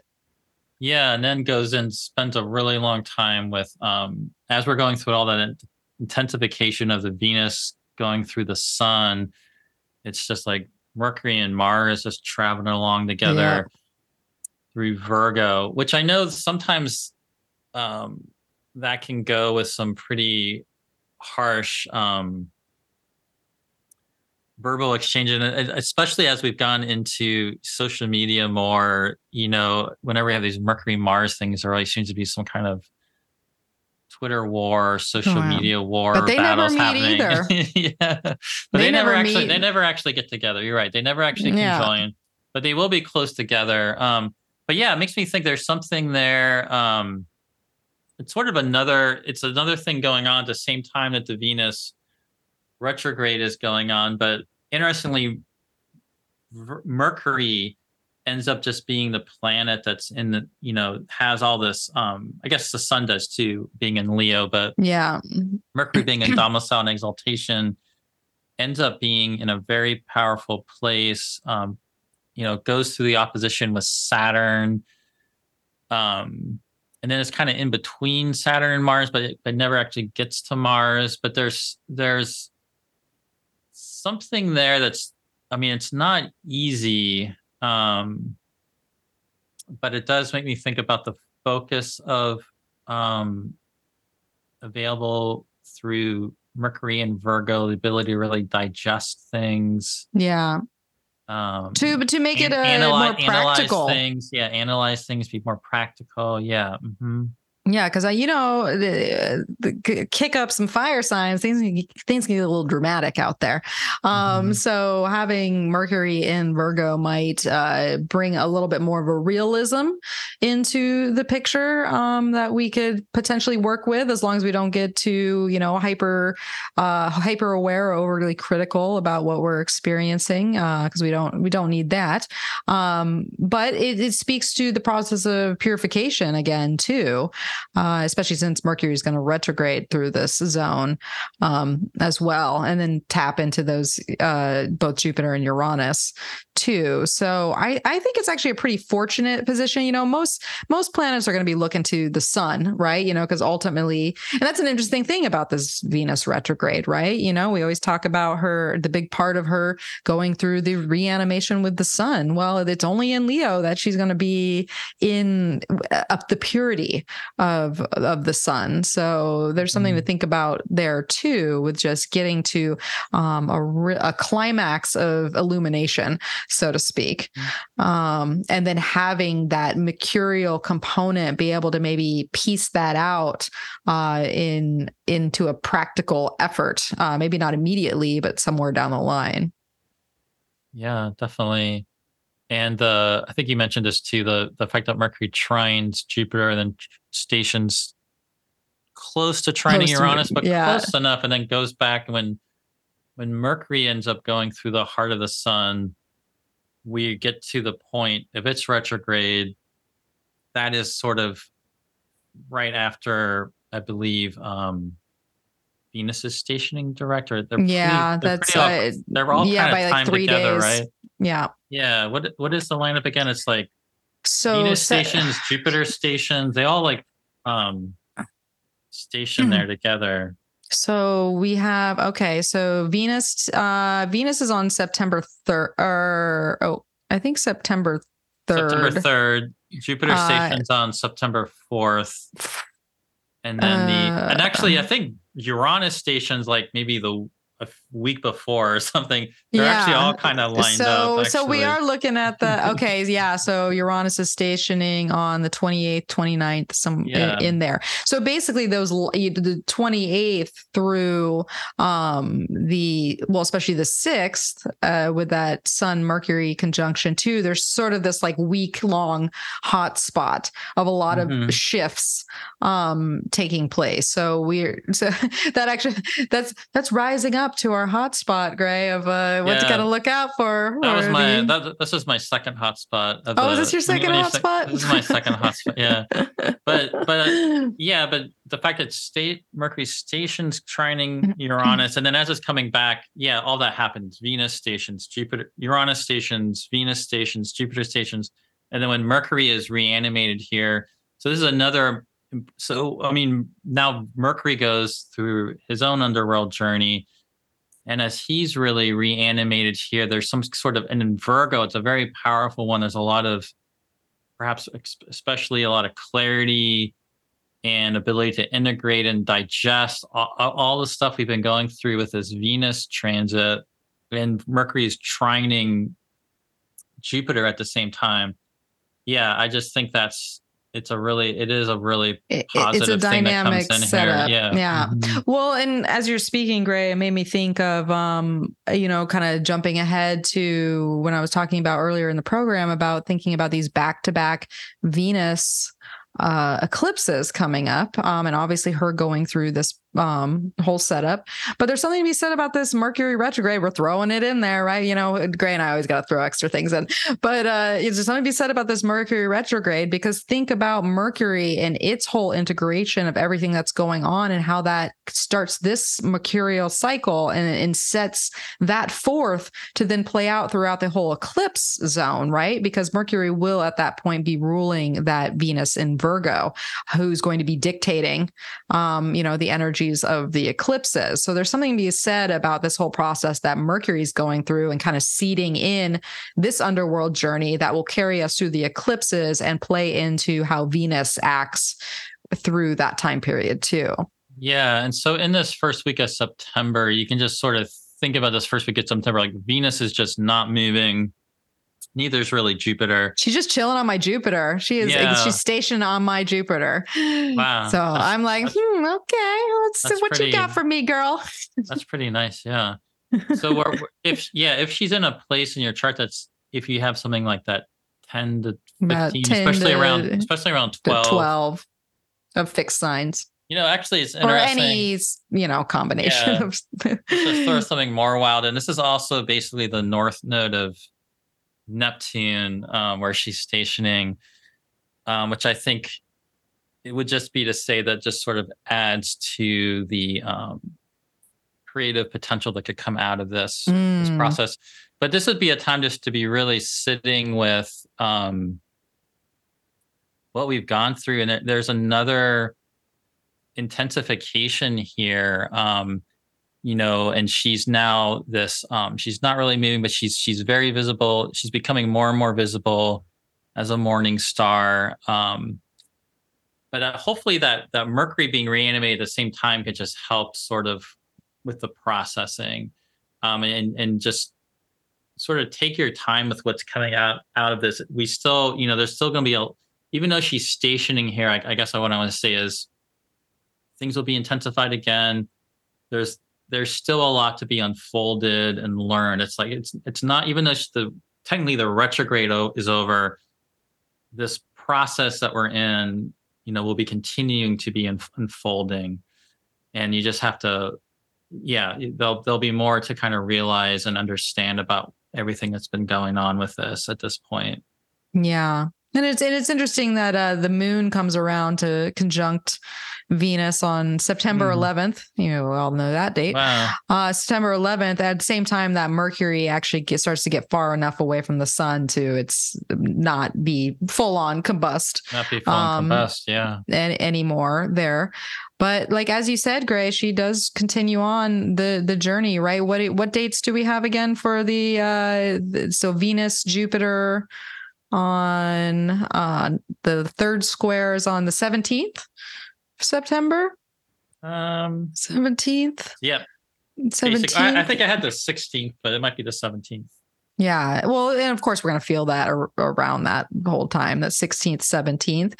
And then she's going to, that's she's right. That's basically right after Mercury's station. So Mercury's station's direct, and then she gets to that final square with Jupiter. Exactly. So that's she a little still has another, it'll be like the next week, just after the equinox, I believe actually it's more than a week.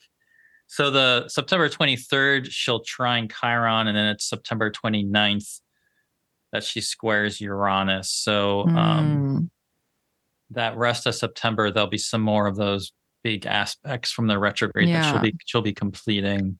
And then, so right before, because I was starting to think about that too, as I was kind of piecing out Venus retrograde. I was just thinking about, obviously the conjunction with the sun, but I was like, what is she telling us when she meets that degree before the conjunction? And what is she telling us when she meets that degree after the conjunction? Right. Because it is a hot spot point. And so September 26th, she'll reach the conjunction degree. And then, like Gray said, just 3 days later, on the 29th, she squares Uranus. So it's something like that might be brought up again from that August 9th through August 13th period. We have a different sort of take or resolution or moving forward in the last days of September.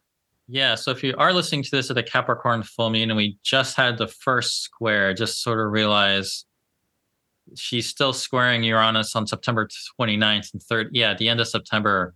So something has started there that you might still have playing out when we get to the end of September. Yeah. Typically, though, I find these third squares, they really do tend to be a lot more integrative and absolutely a lot more, something more productive comes out of them because I'm working on it. Yeah. Yeah, they move the story along, right? They're like, okay, this is that last little push, that last little activation, and then we move on from it. So it's always, I like that wrap up aspect, and really she's continuing on. She's not gonna get to the she gets to about the station degree around October 7th. And which obviously, as we were talking about earlier, is just leading us into eclipses, right? Because we got eclipses on October 14th. And then she moves into Virgo on October 9th or October 8th. Well, then it's hard to tell from there. It's like the 9th. So she finally gets out of Leo. So that's when the Leo journey finally ends. On October 9th. Or October 8th. Or October 8th, okay. Yeah, I couldn't tell based on where I was going there, but around evening, here in the US, she will move into Virgo, which is a passage in its own right. But that really wraps up Venus retrograde and her moves. Ooh, had to cough that one out. So, I mean, I feel like we've kind of talked about how we can like get the most out of this time. All right. I feel like we've done a pretty good treatment, Gray. But you know me, and I love my keywords. I like a good descriptor as far as what, how would we sum this up? This next handful of months in the summer months for Venus retrograde. Yeah. Well, I really like what we were saying earlier about um, going into the heart of your desire, true desires, going through this underworld, journey with Venus, burning off the ways that maybe we seek this outer validation, like you were bringing up, or whatever ways we get kind of conditioned or pulled into maybe not doing what's the real true desire. What do we feel? And what's going to make us really passionate, really creatively excited about life? What are the relationships and people that really resonate with us, that can really support us and we can support them, and we can be co-collaborators, perhaps, people that we're aligned with in that way, that can be mutually beneficial. There might be rearrangements of some of those dynamics. Some people you might realize you're not really in alignment with anymore so much, and these other people you might be more in alignment with. And that we then we don't need to go into this, but basically, right when Venus leaves Leo finally around October 8th, right? It's a couple of days after that, around October 11th, that Mars goes into Scorpio. So again, we didn't go into this, but Mars then is kind of going to go into his own invisible underworld passage. It ends up being reanimated around November 17th. So we get out of the Venus one, is whole Venus journey, Leo journey ends, and we kind of then go into straight into Mars eclipses and Mars going through the underworld. So that's why at the beginning I was thinking about things like like a liminal passage, letting things from this cycle with relationships and desire, let things die that need to die or be shed or let go of, and connect with what's that, reseeding, the revivification, reanimation. Venus and Mars will both go through that process during the rest of the year. So I have a feeling that by the end of 2023, relationships of all kinds, including the relationship to yourself, is going to look probably really different, just because there is this burning off, and there's this call to integrity, and these great illuminations that are happening with both of these personal planets, which are somewhat rare when we think about just retrogrades and the starting of cycles for both Venus and Mars. They're the rarest retrogrades, as far not that Mars is going retrograde, but just the Mars cycle is one of the longest ones in relation to being having that conjunction with the sun. I think it is the longest one, actually, because they're closer speed to each other. So it is more rare for Mars. And it is interesting that, we get to have the Venus retrograde lead right into Mars then. Yeah. So there is relational work to be done. And you know what? I'm here for it. I'm here for it. You here for it, Gray? You ready for this? Yeah, definitely. I think it could be real.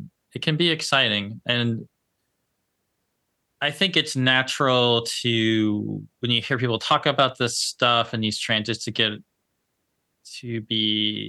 afraid of, what could happen to this relationship or that relationship, or something bad going to happen, and that's not really the point of Yeah. doing this. And hopefully being aware that these things are going to be all happening can kind of help you track yourself and kind of realize, oh, I'm getting these new desires or new interests, and that's not actually crazy. That's actually lined up with what's happening here. And this is like a whole process I'm going through, and just kind of be curious about where that's leading you. Yeah. Right. Because that's that rebirth process, Yeah. desires, attraction, Hmm. tastes, they shift, they change over time based on where we're at in life and how our values are shifting. And we gotta roll with that. We gotta roll Hmm. with what's illuminated and what is meant, as cliche as it might be sound, what is meant to what is meant to be with us, what is meant to stick will do so through thick and thin, right? Because that is just the law of attraction. And so, yeah, we have to be receptive to that, and look forward to what we can learn and get rid of, Yeah, because during this really, time. some people are good about constantly keeping themselves, you know, creatively active and full of new ideas, but some people also can get kind of stuck in a rut or kind of start doing the same old thing. These are great transits to really, if you have been stuck somewhere, and even if you haven't been, it's going to just accentuate your ability to kind of transform again and find the thing that's real exciting, and try out some new styles, try out some new directions, just see where it takes you. Yeah. It's like the metamorphosis of the muse. Hmm. Yeah. Oh, I love that. All right, Gray. I think we did it. I think Yeah. we did Venus well. We did her a bang up treatment for her time in Leo, along with even throwing some Mercury and Mars and other planets in there. So, all right. Well, where can people find you? What you got going on? Yeah, you can follow me at graycrawford.net. I have sort of planned to not have anything major going on during these months because I just wanted to let myself be able to go through this process myself. There's a good chance, though, that I might be doing a secondary progressed course in September and October. And if you're just following me on my website or Patreon or on social media, you'll see me announcing that when it happens. Yeah.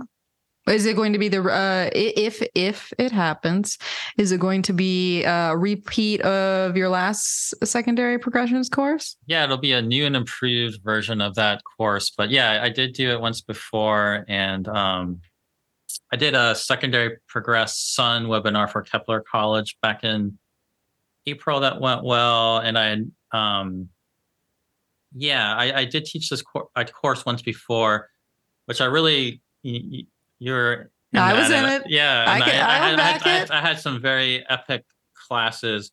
So what I'm gonna this will be more condensed, and what I'll probably do so the classes aren't so long is just record other things that you can kind of look at on your own, and then the Mm, live classes won't have to last as long as I did last time. But yeah, I secondary progressions are a really great technique. Um, I love secondary progressions. I think it's one of the most powerful things you can work at. And as a plug, Nicholas, who goes by Sparkles of Gold, recently released an interview with Dimitra George from NORWAC. And Dimitra George, all the translation work she's done, the master of all these timing techniques, when asked, what is your favorite technique?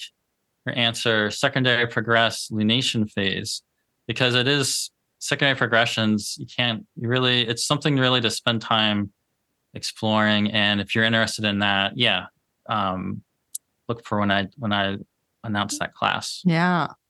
Well, not to push Gray if he's going to take this time off, but I do have to say it was a great class, and I had already worked with progressions, but I feel like you got me even more excited to really give them more weight than I think I had been giving them. Yeah. And it's definitely paid off in my practice and paid off in my personal life because speaking of, secondary progressed lunations, I over here Mel LaFera, just went through a secondary progressed new moon at 29 degrees Leo.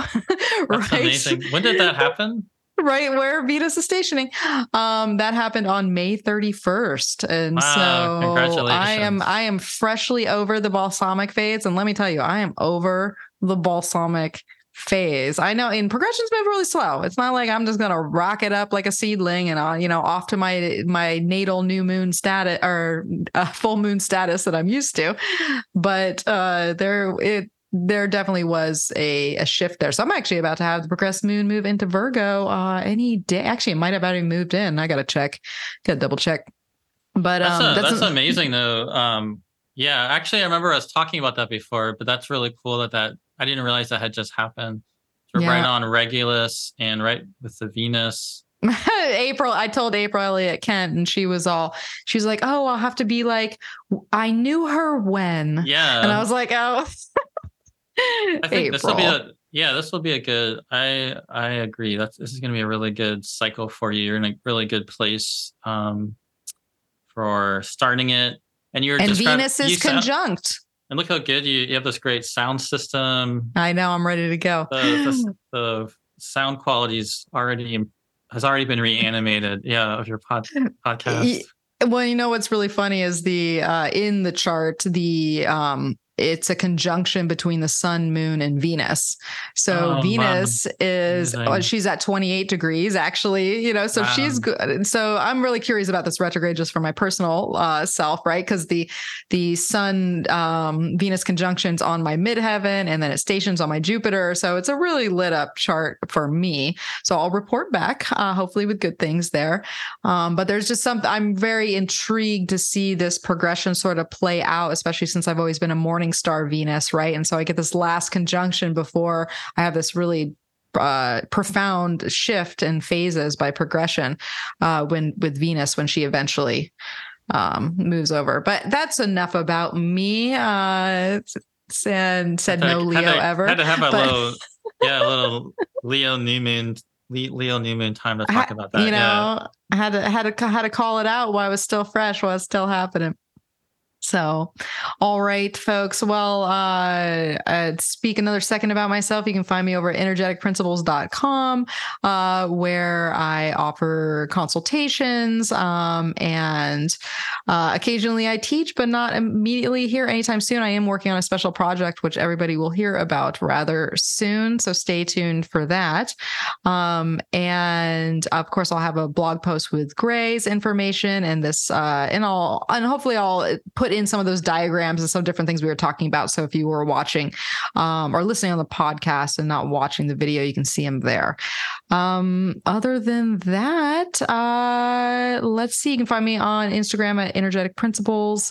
And I think that's all I want to share right now. So I'll wrap up by saying, if you liked what you heard here today, leave a review wherever you're listening to this podcast. If you're on YouTube, hit the bell, like, subscribe, comment below, tell Gray and I what you think this Venus retrograde is going to be like, or if you have past experiences with Venus retrograde and you're like, oh, this is what especially with looking 2015, what was your last Venus and Leo retrograde like? Because we'd, love to hear it and comment back.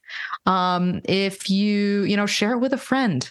Caring is sharing. Don't keep it all to yourself, even though there's all these Leo planets going on right now. Spread the good word. And don't forget, we did that earlier one back in December of the whole year. So if you want to hear all the stuff we didn't talk about just now, we previously talked about the entire year. And you could just fast forward to the last part. You can hear us talk about like November and December and October and some of those more detailed parts that we didn't talk about today. And you can check our predictive work by hearing what we said before anything happened. That's true. No, but that's a great episode. And you can find that on YouTube and also on anywhere you listen to podcasts. All right. Well, Gray, it's always a pleasure having you on the program. I can only hope that you'll be back with me for the astrology of 2024. Oh, yeah. I'll definitely do that. Yeah, it's our yearly roundabout. So hang in there for another 6 months. Gray will be back. And all right. Well, We wish you all the luck out there. Enjoy your Venus retrograde experience. And as always, may the stars be with you.